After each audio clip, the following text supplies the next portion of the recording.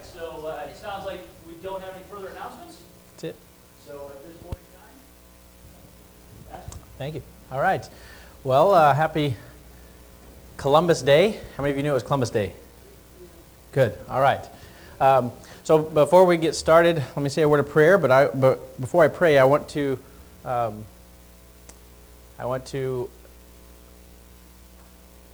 give an apology, and I want to warn you. Tonight is going to be a little longer than we have ever had before. Okay, so we are getting started a little earlier than we normally do, so that will help. But I'm going to try to go fast, so try to put your thinking caps on so you can follow along. If you need to hear it again, you can listen to it online. Okay? All right, let's pray. Dear Heavenly Father, thank you for the opportunity to worship together and to open up your word. Lord, we ask for your Holy Spirit to be our teacher. Lord, speak through me. And Lord, because of the content that we have to cover tonight, the ground that we have to cover, I ask that you would just help me to speak clearly, with a clear speech, clear mind. And I pray that you would help everyone here to be able to understand what you want them to understand. And that nothing would be over their head, but that it would just be clear to them by the end of the evening. And Lord, we thank you and we love you in Jesus' name. Amen. All right. Yes, it's Columbus Day today. You probably remember school and learning about Columbus and coming to found America, 1492. He sailed from Europe to the New World. Many followed his path and looking for riches and new opportunities here in America. There was a small group many years later that arrived on the shores of Massachusetts in November of 1620. And they came seeking for something that they could not find in the old world, and it was freedom of conscience. Whenever the state seeks to enforce religious beliefs on its citizens, persecution results. The Pilgrims, they found this to be painfully true in England and later in Holland, and so they sought freedom on the shores of America. The colony founded by the Pilgrims, they attracted others seeking relief from the fines and from the imprisonments, from the tortures and persecution there in the old world, from the old world monarchies. Eventually, as many as 20,000 Puritans inhabited the Plymouth colony and the areas around it. But the idea of complete religious freedom was hard to grasp. Around the late 1700s, people were fleeing from religious persecution, and when they settled, they wanted to find a place where they could worship freely according to the dictates of their own conscience. And so they fled religious persecution, and they came to America so they could worship freely, but that's not what happened. Although they did worship freely, there are some who, when they disagreed with them, they were persecuted as well. And so even here in America, there was religious persecution back then. Even though they came here trying to get away from that, they inflicted persecution on others who disagreed with them. And so a kind of church state was formed, and all people were required to support the clergy. The magistrates were authorized to suppress heresy, and that is anything that disagreed with the doctrines that the Puritans held. Roger Williams immigrated to Plymouth 11 years after it had become a colony, and he came with conviction that God had more things to reveal from His Word about the Reformation, and that the Reformation was to be continued. So he expressed these views and brought with him the charge of heresy, and he was banished from Plymouth. Alone in the woods in the middle of winter, he finally found refuge with some Native Americans there that he had befriended earlier, and eventually he found his way to the coast of, let me see if I can pronounce this right, Narragansett, something like that. Narragansett Bay. So you can not quote me on that one. But so he started a new colony there, and And so for the first time, he implemented a new fundamental principle in the United States. And here it is up on the screen. Every man should have liberty to worship God according to the light of his own conscience. And so the little state of Rhode Island, the smallest in what became known as the United States of America, it developed the principle that would eventually find its way into the Constitution. And here it is. Congress shall make no law respecting the establishment of religion or prohibiting the free exercise thereof.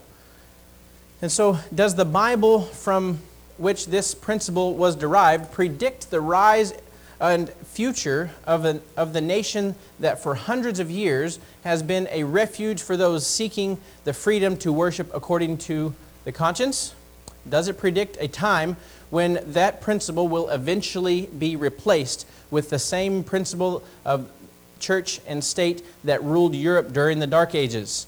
Well, the Bible helps us to find these answers. In the book of Revelation, it clearly reveals these things. It reveals the beast. We're going to look at Revelation chapter 13 today, and because the beast persecuted Christians, and the Bible tells us how that happened, when it happened, and it also tells us it's going to happen again. But remember that the book of Revelation is the revelation of whom? Of Jesus Christ. That's correct. So Revelation is not a book that focuses on the beast. It's a book that focuses on Jesus. However, we need to remember that even though it focuses on Jesus, it also does talk about the beast. And so the book of Revelation, it does two things. It reveals Jesus and His truth, and then it also exposes Satan's deceptions. And so we can't expose Satan's deceptions unless we know what the truth is. And so we're going to do both here tonight. But Revelation talks about a struggle. It talks about a battle, a universal conflict between good and evil. And in light of all of this, the final battle between Christ and Satan, there is a struggle between true worship and false worship. There will be a true revival in the end times and a false revival that takes place. And there are two beasts in Revelation 13, and we're going to discuss both of them tonight. So are you ready to begin? All right. So Revelation chapter 13, we read about the beast that rises up out of the sea. Well, who is this beast? The Bible says that no prophecy of Scripture is of any private interpretation, and that's 1 Peter 1, 20 and 21. And so the book of Revelation, it clearly unfolds who the beast is. It answers our questions. Whoever this beast is, do you agree that we should carefully study the Bible to find out all the ways to identify it and accept only the identification that fits every one of the specific details that the Bible gives? Yes. Not just a few sensational ones, right? We want all of them. And so we're going to talk about 6 different points, and if I tell you, well, this power over here, it fits 5 out of the 6, would it be correct? Or should we find a power that fits all 6? A power that fits all 6, right? Not 5 out of the 6. It must be all 6. And so, but notice how this beast is described here. Revelation 13, 1 and 2 says, Then I stood on the sand of the sea, and I saw a beast rising up out of the sea, having 7 heads and 10 horns, and on his horns 10 crowns, and on his heads a blasphemous name. So you can count the beast over there. You can count his heads. He's got 7 heads, and on one of those heads there's 10 horns, and crowns on those horns as well. But goes on to say, Now the beast which I saw was like a leopard. His feet were like the feet of a bear, and his mouth like the mouth of a lion. The waters which you saw were... Hang on, I missed something. So the Bible it describes this dreadful beast up here, which comes out of the sea. It talks about a beast as a mighty power. And so then we need to review and to understand a little bit what a beast represents here. And so in Revelation 17, verse 15, and also what the waters represent, it says, The waters which you saw where the harlot sits are peoples, multitudes, nations, and tongues. And so the waters they represent in Bible people in Bible prophecy. And when the beast comes up out of the sea, it comes up out of a populated area of this earth. It comes up among people areas, that is among nations. And so when the Bible talks about the sea beast in Revelation as being like four beasts, it says it's like a lion, like a bear, like a leopard, and a dragon. What do beasts in Bible prophecy represent? Well, Daniel 7:23, this is a review. It says that the fourth beast shall be like a fourth kingdom on the earth. And so it is clear that a beast represents a kingdom or a political power. And some people are misled and they think that the beast is an evil person, but the Bible describes it as not a person, but as a power. And so they're thinking that a single person who must be a universal dictator or an evil mastermind with a desire to dominate the world and oppress Christians, but that's not what the Bible describes. The Bible describes it as a power. And so the Bible says that these four beasts are four kingdoms. The beast represents a political or religious power. And according to the Bible, it does not represent an individual person. These powers can be political or religious. As the Bible describes this beast in Revelation 13, it goes on to say in verse 2, the dragon gave him his power, his throne, and great authority. And so whoever the beast power is, he gets his authority and his seat of government from a dragon-like beast.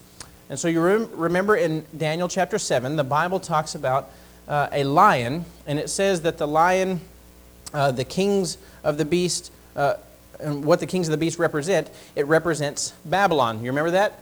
Remember how the lion represents Babylon? It talks about a bear, and it represents Medo-Persia. It talks about a Greece representing the leopard-like beast, and then pagan Rome that represents the dragon-like beast. Okay, you can see up on the screen, you can see up here on our banner over here. And so remember, in Bible prophecy, God uses animals to describe nations and governments. But who did pagan Rome represent? Okay, so you have all of the four beasts here up on the banner here. You have all of the four beasts, and you have pagan Rome, which was this beast. But then when it split, what's represented by those 10 horns, or in Daniel chapter 2, it's represented by the 10 toes. That is the dividing of Rome. And then there was a little horn that came up out of it, which was papal Rome. All right, so it went from pagan Rome to papal Rome. And so who did pagan Rome give its power and throne and great authority to?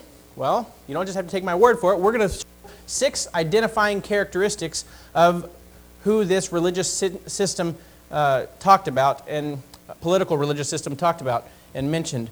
And so the first clue, which helps us to identify who this power is, it is a power that received its seat or of its government or authority from ancient pagan Rome. And so let's go to one of the most learned professors of all Roman history and see if history lines up with the Bible. Do you think it will? Yes. I think it will too. Professor LaBianca, professor of history at the University of Rome, it says, to the succession of the Caesars came the succession of the pontiffs in Rome. When Constantine left Rome, he gave his seat to the pontiff. That's right. And so now what does the Bible say? It says the dragon gave him his what? His seat, his power and great authority. So back then the Roman Empire was falling apart. It was crumbling. And Constantine recognized that soon his empire would be overthrown by the Germanic invasions from the north. And so Europe was carved up by these invading armies, and it was being divided, just like Bible prophecy predicted. So Constantine had to flee Rome, and he went to Turkey, and there he established Constantinople, where his new headquarters and his capital city were. And so rather than leaving Rome without a visible leader, he gave his seat of his governmental authority to the Pope of Rome. In fact, in Stanley's History, page 40, it says this: the popes filled the place of the Vatican emperors of Rome, inheriting their power, prestige, and titles from paganism. The papacy is but the ghost of the deceased Roman Empire sitting crowned upon its grave. And so tonight we'll look at the clear teachings of the Bible. The Bible makes the identification of the beast power plain, and history verifies it. So in our lecture series, it's not our desire to, in any way, to offend or hurt any individual or any group of people. There are many fine people and wonderful, God-loving, God-fearing people in the Roman Church who love Jesus. And so they are committed Christians. And this prophecy is not talking about individuals. It's talking about a hierarchy that abused its power. And so the beast is not a person. All right? And so if you don't remember anything that I say, remember that.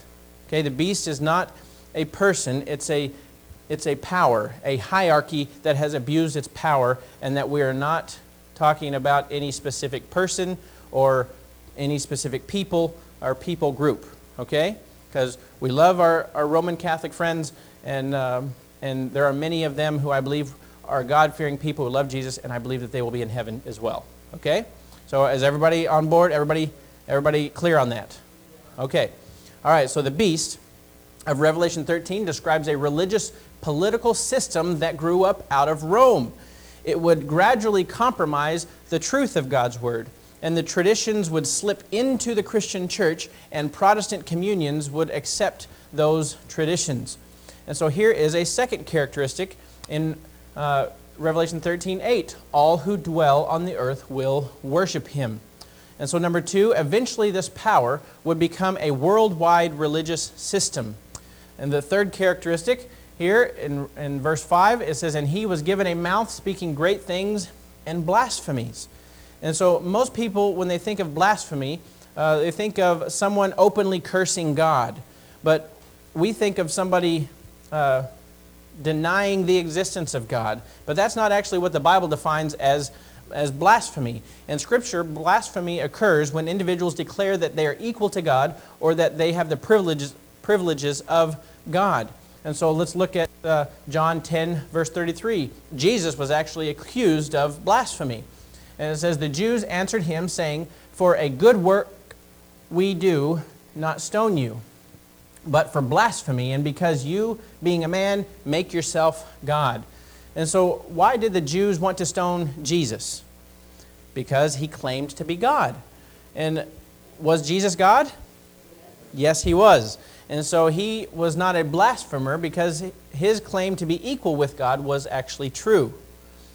And so we simply ask if the Roman Church has ever claimed to be God to hold God's place on earth.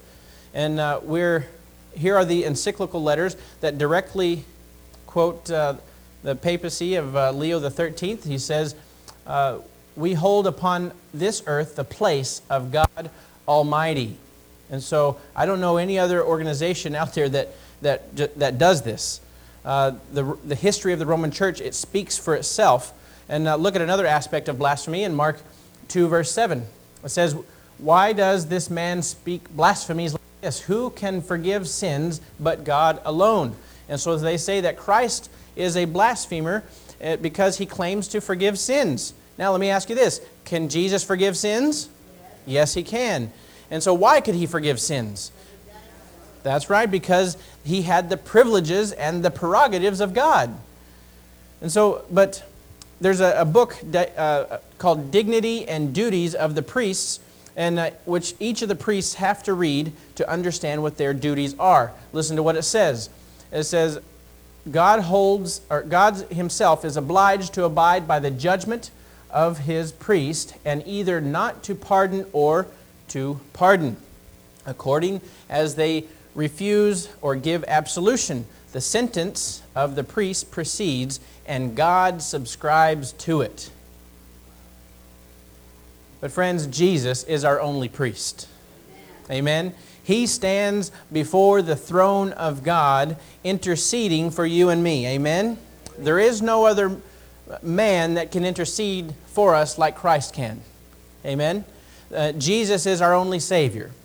Jesus is our only Redeemer. Amen? And Revelation is leading people back to Jesus. not to a man-made system of religion filled with human traditions. And so the third identifying characteristic we looked up was claims to be equal with God, which is blasphemy. So the fourth characteristic is found in Revelation 13:7. It was granted to him to make war with the saints and to overcome them. And so this power would lead to a union of church and state in a time period called the Dark Ages. Now, I don't know if you remember us talking about when we talked about Daniel chapter 2 and the toes that were of the feet that were made of iron and clay. And first it started out as it was the potter's clay, and then when it mixed with the iron, it became miry clay, dirty clay, right? And so that was talking about how the church and the state coming together made the church dirty, right? And so here we see it coming to fruition during the Dark Ages when this happened, when church and state united.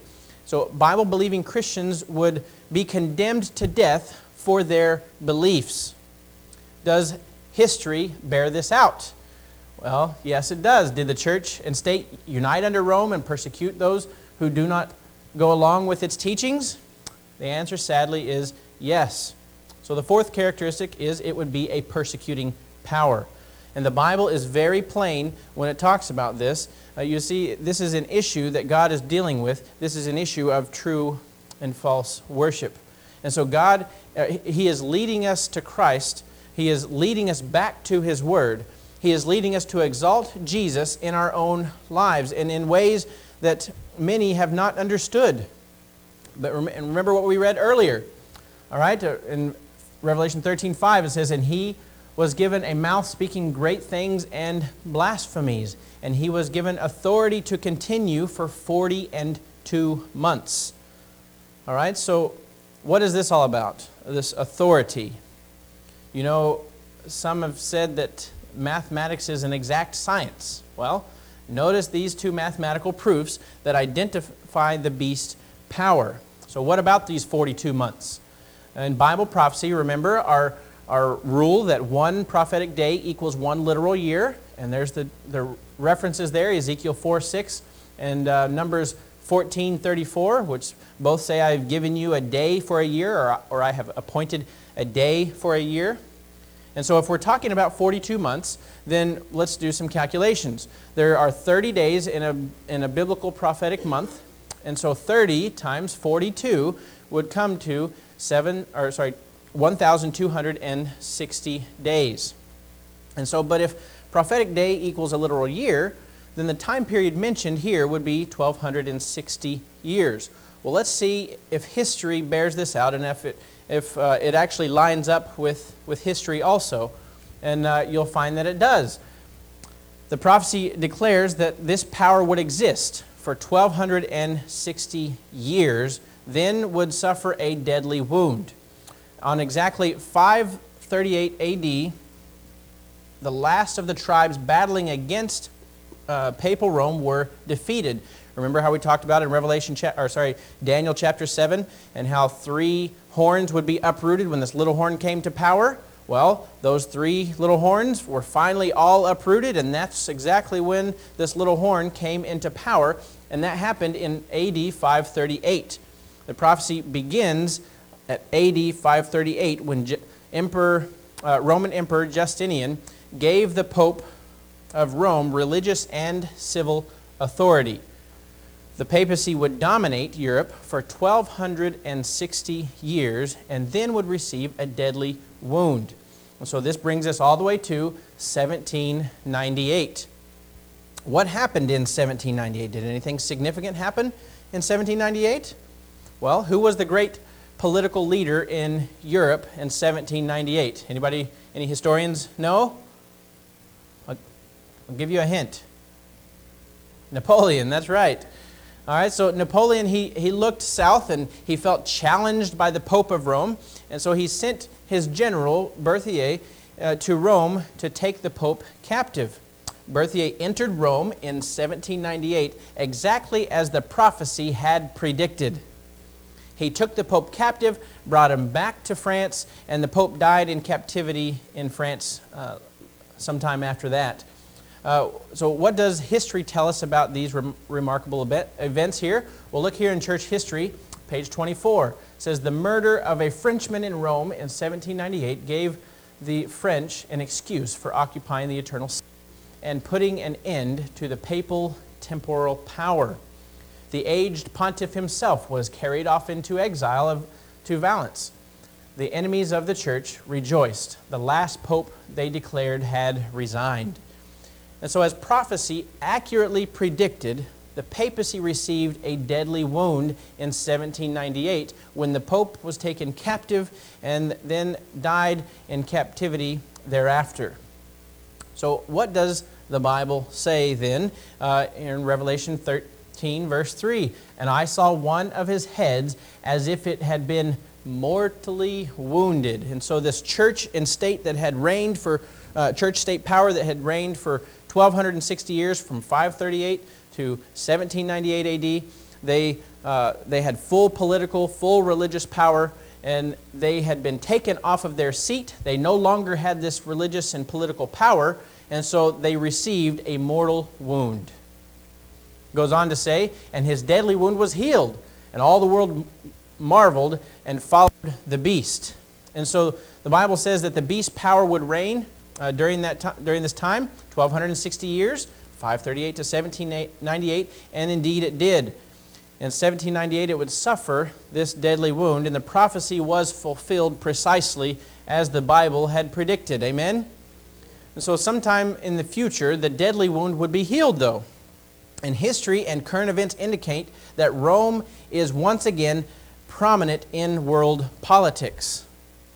Number 5, it says it reigns for 1,260 years, and so we see that it fits that one as well. The Bible goes on to say, in Revelation 13:18, it says, here is wisdom, let him who has understanding calculate the number of the beast.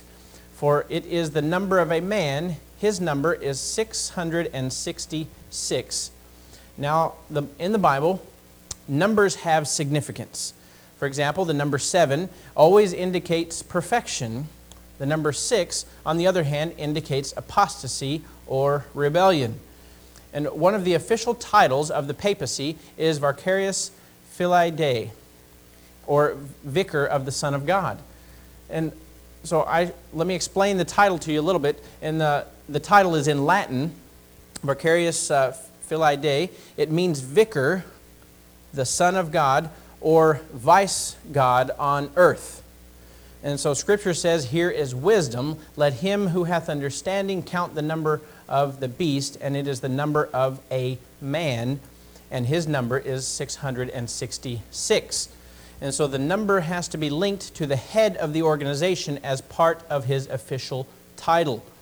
And the official title here of Vicarius Filii Dei, if it's a Roman power, then it would seem obvious that we should use Roman numerals to discover its meaning. Roman numerals give numerical calculations here, and you may remember some Roman numerals from school or from other things. But V equals 5, and I equals 1, C equals 100, etc. And so when you calculate all of that out, it comes to for 112, and then plus 53 plus 501 comes to 666. It adds up perfectly there. And so if you were just going to go on this one thing alone, remember, it's not 5 out of 6, it's 6 out of 6. Not just taking a few here or there, but we want all of them. And so, for example, if you just took this one, you could apply it to just about anything out there. I think Prince Charles of Wales is one that you could apply it to, and it would come out to 666. So that's why when you apply all of them together and you find that this one also fits, then that means something significant. And so this power, it would grow up out of Rome and would first get its authority from pagan Rome. And the papacy did just that. Secondly, it would be a worldwide power of worship. Well, the Roman Church is just that. Third, its leaders would claim equality with God and the ability to forgive sin, and the Roman churches and priests and prelates do exactly that. Fourth, at times the church would persecute, and history records that they did exactly that. Fifth, it would be a power that would reign for 1,260 years, then it would receive a deadly wound. We know from history that the prophecy has been fulfilled in this one as well. And then sixth, the most exalted title would be 666. And so all of them are completely filled in the Roman church and the Roman power there. Remember, it's not the people, it is the hierarchy, it is the system of worship there that points out who the little horn power is of Daniel 7 and the sea beast is of Revelation 13. And so in Revelation 13, starting in 16 and 17, it talks about the mark of the beast. And so we're going to discuss more of who the mark of the beast is tomorrow, and how this power here will unite, or these two powers of the sea beast and the land beast, how they unite together to try to get us to break God's commandments, specifically the first 4 commandments. And so we're going to see that tomorrow. We're also going to look at what the seal of God is and what the mark of the beast is there. So you're not going to want to miss tomorrow. But look here, just in case you think, well, this is maybe my interpretation or something. This is actually not. Every single one of the reformers agreed with what I've just presented to you thus far. Every single one of them. Look at some of these quotes up here from Martin Luther. He says, "We are of the conviction that the papacy is the seat of the real Antichrist."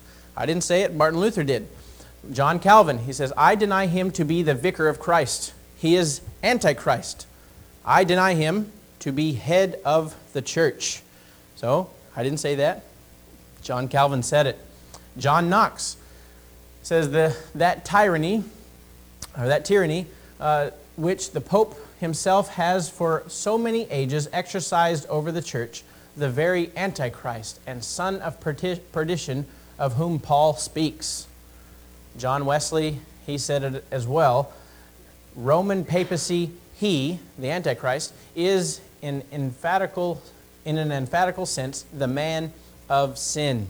Okay, so every single one of the reformers agreed on this, what I've presented to you thus far. This is not an invention of the Seventh-day Adventist Church and what we're trying to tell you. We're agreeing with Scripture, which all of the reformers also agreed with Scripture and have pointed this out. Does that make sense? And this is actually the only thing that they agreed on 100%. You know, when it talked about grace and grace alone, faith and faith alone, Scripture and Scripture alone, by Christ and Christ alone, all of those things, they agreed on those, but they disagreed on some minor details on some of those things. But this one, it was 100% unanimous. Revelation 13:11. Okay, now we're going to get into the other power, this new power that is described.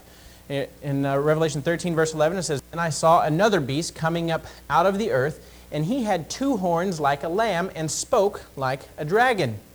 And so, this is another beast. It's distinct from the first beast that is mentioned in verses 1 through 10. And according to the Bible, what does a beast represent in prophecy? A kingdom, that's correct. A kingdom or a power.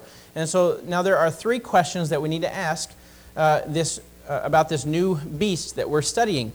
Okay, these are important, these are significant, it's going to help us identify who it is. And so where does this power arise? This first beast, remember the first beast rose up out of the sea, right? The second beast rose up out of the earth. Here it says, and then I saw another beast coming up out of the earth. And so if the sea represents a populated area, you guys remember that, right? And then the opposite of the sea is the earth, right? So this would represent a sparsely populated area. Does that make sense? All right, everybody make sense, or just Linda up here? Everybody good? Raise your hand so I know you're with me. Good. Okay. All right, so this new beast or nation, it comes up out of the earth, or a relatively unpopulated area compared to the nations of Europe. The beast arises in some area of the world that was precisely unsettled by nations previously mentioned in prophecy, right? Babylon, Medo, Persia, Greece, and Rome. Okay? And so this is a new area.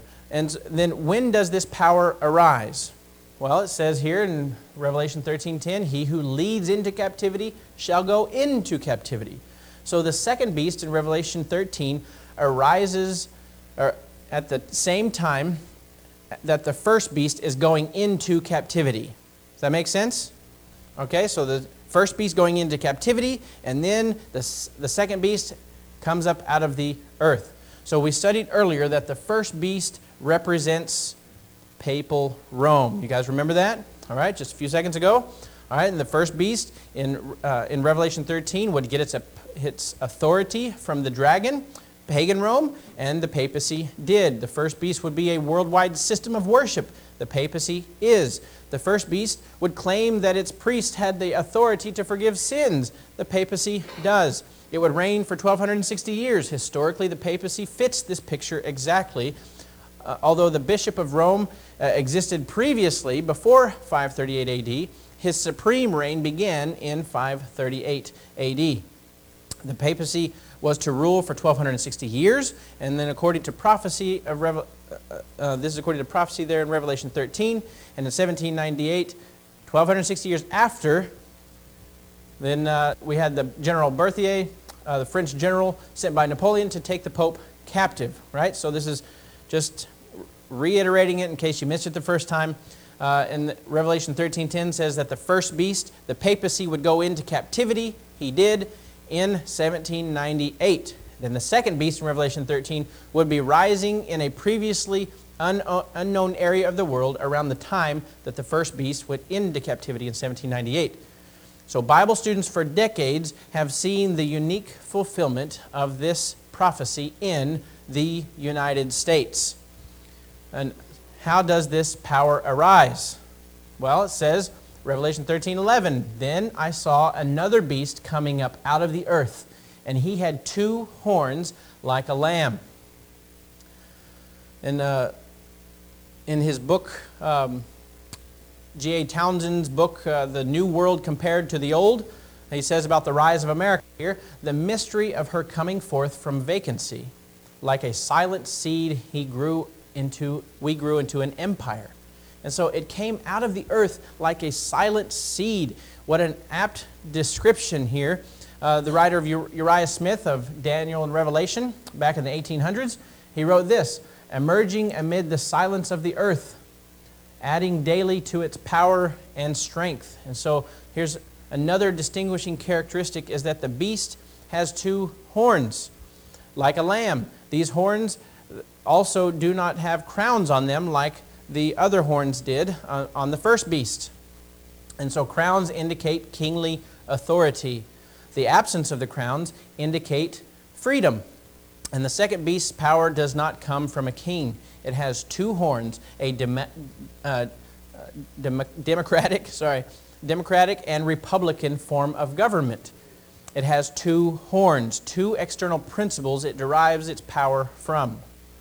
So the Statue of Liberty in the New York Harbor is a symbol of the principles of freedom of conscience that has long been an ideal of the citizens of the United States. Friends, let me tell you, I am a patriot. I love my country. I love the United States of America. I served my country in the military because I love my country, and I still love my country, but I'm just telling you what the Bible is saying here and putting it all together, okay?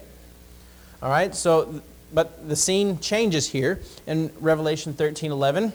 It reveals the changes of the characteristics of this beast, right? It says, "Then I saw another beast coming up out of the earth, and he had 2 horns like a lamb, and spoke like a dragon."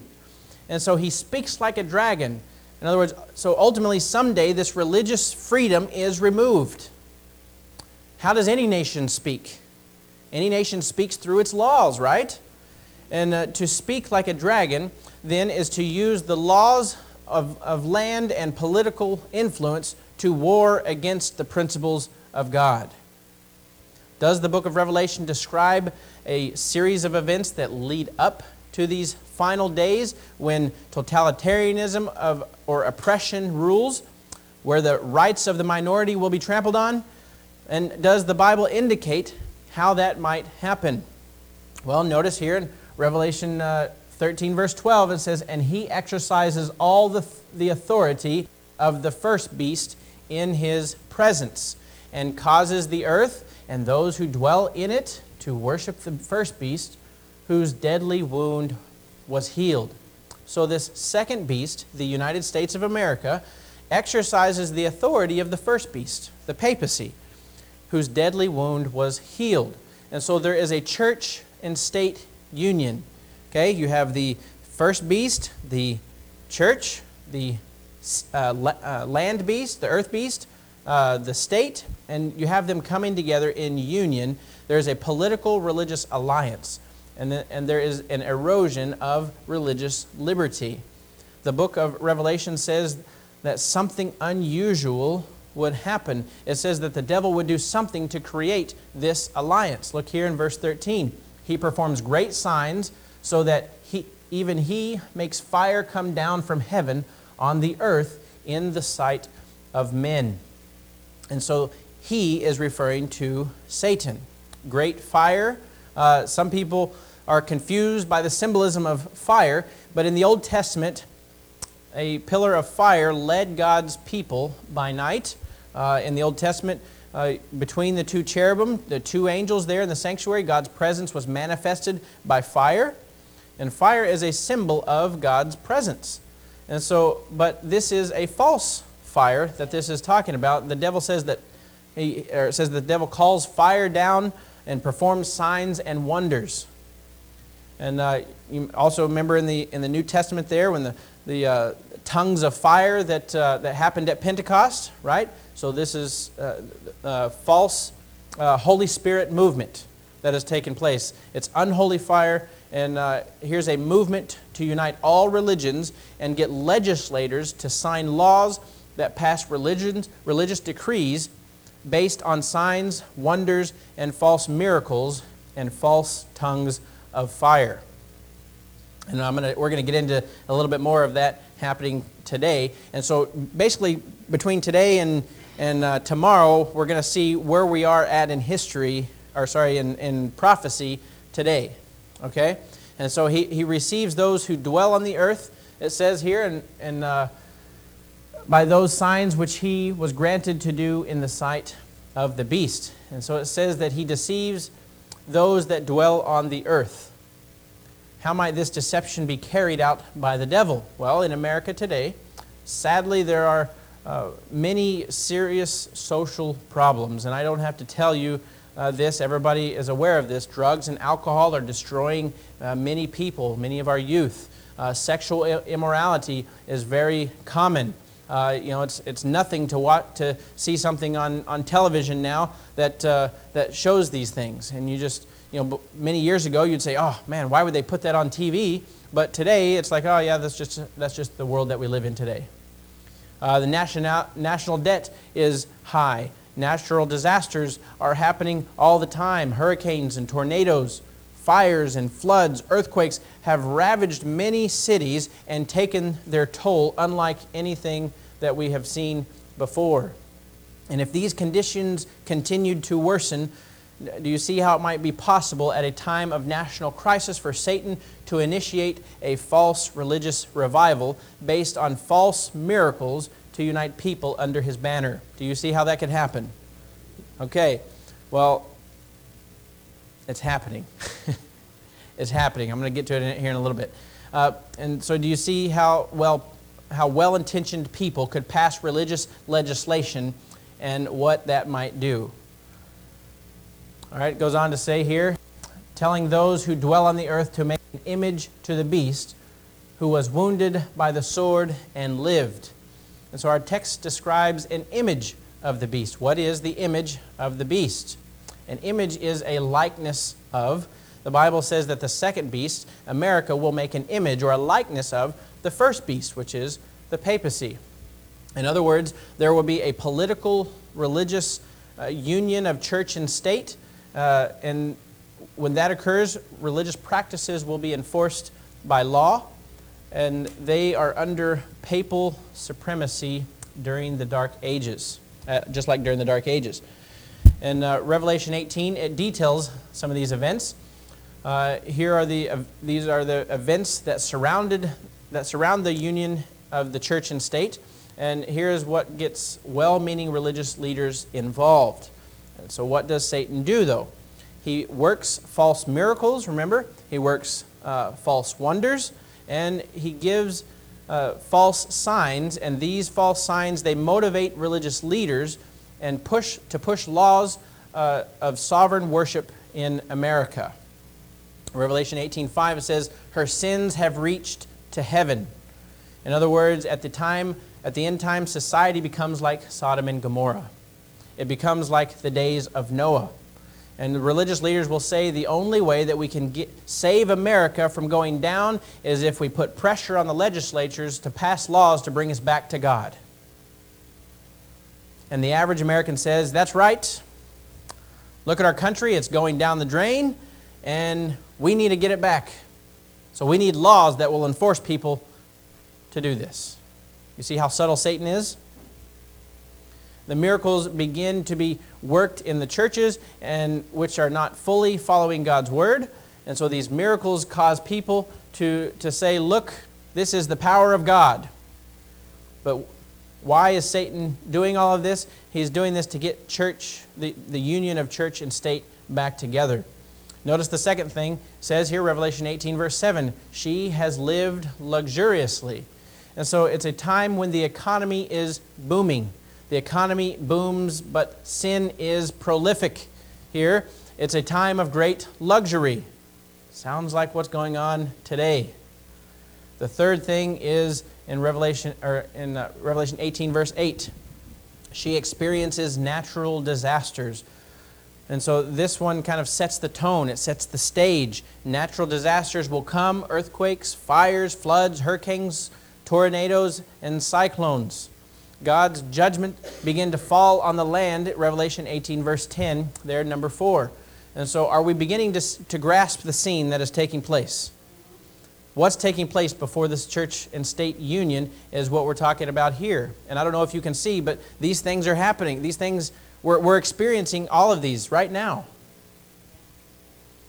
Something dramatic happens, though. In Revelation 18, verse 17, it says, her riches come to nothing.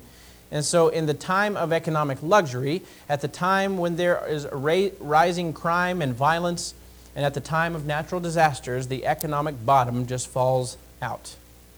The stock market goes down, and then what happens? Well, religious leaders begin to say, we need to get back to God. We need to come together in unity, and church and state must unite again. Spiritual decline, natural disasters, special chaos, and economic difficulties lead up to the church and state union. According to the book of Revelation, Satan takes advantage of this situation by introducing a false spiritual revival under the auspices of the Antichrist. That's what the Bible says that Satan does. In Revelation 13, verse 13 and 14, says he performs great signs so that he even makes fire come down from heaven on the earth in the sight of men, and he deceives those who dwell on the earth by those signs which he was granted to do in the sight of the beast. A religious revival at a time of economic difficulty. People are rejoicing in the so-called miracles. People begin to put pressure on legislatures. And notice what happens at that time. Revelation 16, verse 14. For they are spirits of demons performing signs which go out to the kings of the earth and the whole world to gather them to the battle of the great day of God Almighty. And so now don't misunderstand me here. Does the Bible predict that there will be a mighty, genuine revival of the Spirit of Jesus before He comes? Yes, it does. And so the earth will be enlightened with God's glory in Revelation 18, verse 1. The Holy Spirit will be poured out powerfully. The sick will be healed. But it also indicates Satan, knowing the true revival is going to come, he stirs up the masses of a false revival. He leads that false revival at a time of chaos and puts pressure on political leaders to sign treaties and pacts that ultimately legislate morality. But friends, you cannot legislate morality. It has to come from God. And so the question is, how can we tell the difference then between true and false revival? Isn't that really the issue? We need to know how to tell the difference. Well, the Bible tells us in Matthew 7:21 through 23. It says, "Not everyone who says to me, 'Lord, Lord,' will enter into the kingdom of heaven." It's not what they say, it's whether they are living an obedient life. And friends, we've talked about this before, that love, it always leads to obedience. And so anybody can say, "Lord, Lord," but if they love Christ, then they'll love to do what He says. Jesus says, "Not everyone who says, 'Lord, Lord,' but he who does the will of my Father in heaven." And so many will say to me in that day, "Lord, Lord, have we not prophesied in your name? Have we not cast out demons in your name and done many wonders in your name?" And so notice that many will say, what's that first word? Many. Many, they did three things. They prophesied in His name, they cast out demons in His name, and they did many signs and worked miracles in His name. And so this must be of God then, because this must be true revival, right? Wrong. Look what the Bible says. It says, "And then I will declare to them, I never knew you. Depart from me, you who practice," what is that last word there? Lawlessness. So they're prophesying in His name, but He never knew them. They're working miracles in His name, but He never knew them. They're casting out demons in His name, but they never knew Him. And so then what did He say? He said, "Depart from me, you who practice lawlessness." The evidence is not what they claim to do in His name. The evidence is whether they have allowed the grace of God to lead them to obedience and to follow Jesus Christ all the way to keeping His commandments and having the faith of Jesus. So you see, friends, that Satan is going to work false miracles and that the crowd is going to be stirred up. Great charismatic leaders are going to arise. They're going to cry out that America is going down. They're going to cry out that religious laws, that they need more religious laws to legislate morality.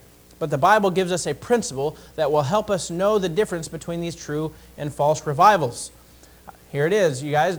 Don't miss this text here. This is an important text. Write it down or something. It says, Isaiah 8, verse 20. This is one that can help you distinguish from true and false, from truth and from error. It says, "To the law and to the testimony, if they do not speak according to this word, it is because there is how much light in them? No light in them." There are many religious movements that have a lot of love. But it doesn't say that there is no truth there. Many religious movements have some truth. The devil wouldn't deceive anyone if it didn't have just a little bit of truth. It doesn't say that there is no power, because the devil has plenty of power. The Bible says to the law, in other words, to the 10 Commandments, the testimony of Scripture. If they are not teaching in harmony with God's law, if they're not teaching in harmony with the rest of Scripture, it is because there is no light in them. Friends, we need light in the darkness. Light is what you follow.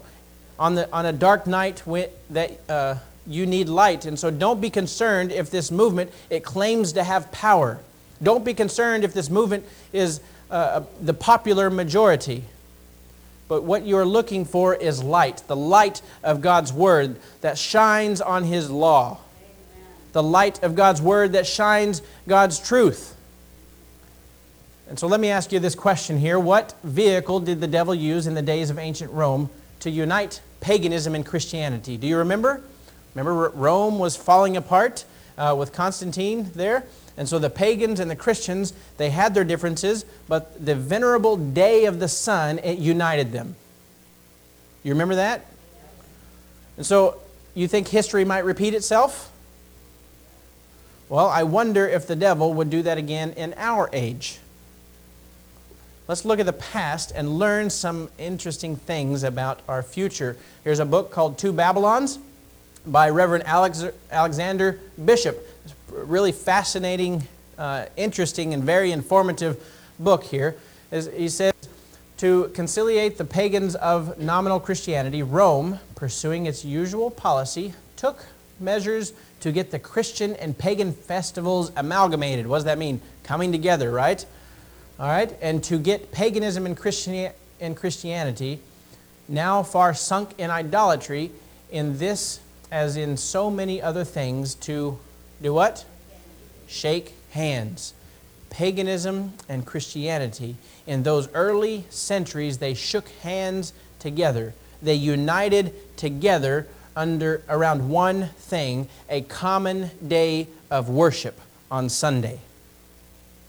The Bible predicts that there will be a union of church and state even in America, and that the religious leaders will lead out in this. You might say, but no, that is impossible.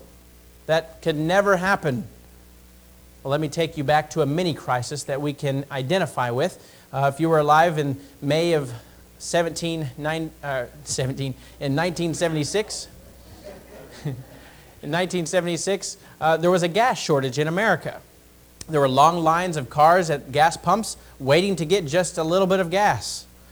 Harold Lindsell was the editor of Christianity Today, and during that year he suggested a proposal for solving the gas problem. This is what he said: all businesses, including gasoline stations and restaurants, should close when? Every Sunday. By force of legislative fiat, the duly elected officials of the people. And so he said, look, we have a big crisis in America. We can't buy enough gas. And so if all the Christians would just put pressure on their legislators, then we'll just use Sunday as a family day. We'll save gas. We'll bring America back to God that way, and then we'll solve the gas crisis also. Just not too long ago, I remember seeing a commercial by, I don't want to say the name. Anyways, a certain company, what was it called? Car company, and they were saying if you just rest on Sunday and use that as your family day to stay at home, then you won't have to use up gas, and that'll help our climate control. Climate control is pushing us in that direction today. And so this mini crisis here is, and just think of when a major crisis hits America, that they'll easily follow in that direction. Look here, Revelation 13:15 says, telling those who dwell on the earth to make an image to the beast who was wounded by the sword and lived. And he was granted power to give breath to the image of the beast, that the image of the beast should both speak and cause as many as who would not worship the beast to be killed. Prophecy predicts our freedoms will be taken away and no one will be able to buy or sell. Many are pointing to man's industrialization of the planet as causing the climate change that affects many, especially the poor of the world. Well, in June 18 of 2015, Pope Francis, he issued an encyclical on climate change. But before we get there was something even more recent. Here on September 12 of 2010. How long ago was that?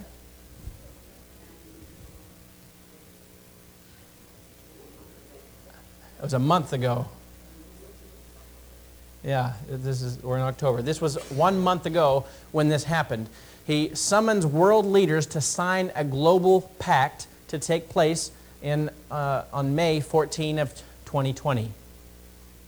Now, what's interesting is that he references his encyclical letter as being something that they will look at together.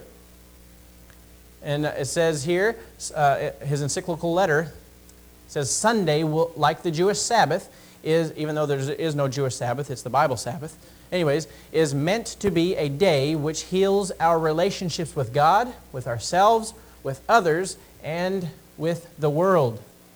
Sunday is the day of resurrection, the first day of creation.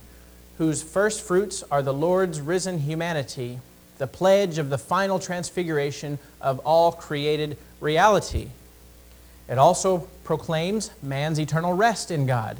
In this way, Christian spirituality incorporates the value of relaxation and festivity. And so this was in 2015, and then, of course, the one that happened a month ago, he's referring back to this as something that they're going to discuss together. And in that video, he is imploring everyone to put pressure on their legislatures, their leaders, religious leaders, and their state leaders to come on May 14th of 2020 to discuss this and how we can help climate change. Interesting. And so this is dangerous according to the Bible. And we should not cry out to governments of the world to legislate morality to bring revival. How did God say revival would come? Well, here it is, 2 Chronicles 7:14. Beautiful text to commit to memory. It says, "If my people who are called by my name will humble themselves and pray and seek my face and turn from their wicked ways, then I will hear from heaven and will forgive their sin and heal their land." And so God is calling for revival. But He says, if my people pray, or if my people humble themselves and pray and repent of their sins and seek my face, I will send revival. Amen? And that revival, it will come because we can trust in the Word of God. Amen? The revival begins in your heart, friends. It begins in my heart. It begins on our knees with our faces to the floor, asking God to forgive us of our sins, repenting of our lust, of our adultery, of our anger, of our selfishness, and our greed and our materialism. God's revival is not a revival legislated by law. It's a revival of the heart. God's revival is to come deep from within us, not from the government legislated actions. And ladies and gentlemen, when the revival comes from the heart, we do not need a state to pass the law to keep the first day of the week holy. Because when that revival comes from our hearts and we're saved by grace, Jesus says, if you love me, keep my commandments. And so guess what's going to happen is we're going to keep His commandments because out of love is how we do it. There are two revivals, the false revival and the true. There is a false revival for the majority. The false revival is based on signs and wonders at the time of economic crisis and difficulty. And this false revival gathers large numbers of Christians to put pressure on legislators to establish a Christian state that leads to totalitarianism. The revival that God is calling for, though, is a revival of the grace of God that washes me from my sins, it washes you from your sins, and the grace of God gives us the power. The grace of God gives me the power to live a life of obedience and love for Christ. It's a revival of God's law. It's a return back to God's law and to all of God's law, including the Sabbath. In the dark centuries, when the church in Europe, when it used the power of the state to put to death those who refused to submit to her dogmas, there was a faithful Christian that was about to suffer martyrdom for his faith. He was going to be burned at the stake. And a Christian brother came to visit him in his prison cell, and they discussed that whether their Christian hope would sustain them while their body was consumed by the torture of the flames, or if their physical pain would be too much and their faith would fail. This brother was so anxious to know, because he was sure that he would, when it was his turn, that would come next, that led him to the stake, that he wanted some sign, and that would be an indication that his brother, even in the midst of his suffering for Christ, that Christ had sustained him. And so it would be a tremendous encouragement to him as he faced the same thing. And so the brother that was going to be burned at the stake first, he agreed, and then as he was being burned at the stake there that day, when he was placed there in front of the stake and tied on there, and then they put all of the wood around him. They lit him on fire, and the other Christian brother, he was watching. He couldn't take his eyes off of him. He was watching so closely, looking for a sign that God had helped him through that hard time.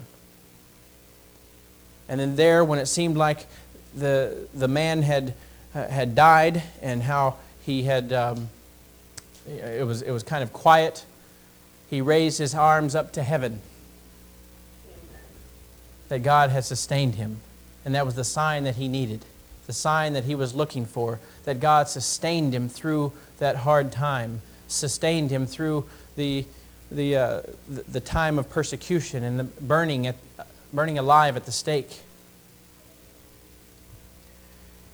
And so to these scenes, we have a promise. In Revelation 14, verse 12, it says, "Here is the patience of the saints. Here are those who keep the commandments of God and the faith of Jesus." Friends, we can claim that promise as ours, and that God wants us to be these saints. And by His grace, we can be, through a complete and full surrender to Him. The Christian's hope is valuable enough to keep, even amidst the most agonizing suffering. Friends, Christ is calling you to be one of His own, to live His life of joy, His life of faith and hope and courage. He's appealing to you to stand with those who keep the commandments of God and the faith of Jesus. He's appealing to you to determine to live for Him. Friends, will you do it? Will you stand with the faithful followers of Christ? Will you stand with the faithful followers of Christ throughout all the ages? Will you stand with Jesus? Friend, He is willing to stand for you. If you will stand for Him, if you want to stand for Him, friends, will you just stand with me now? As we pray together.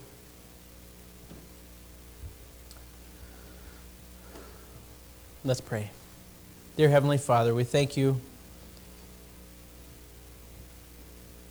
We thank You because when we place our faith and our trust in You, that You will help to keep us.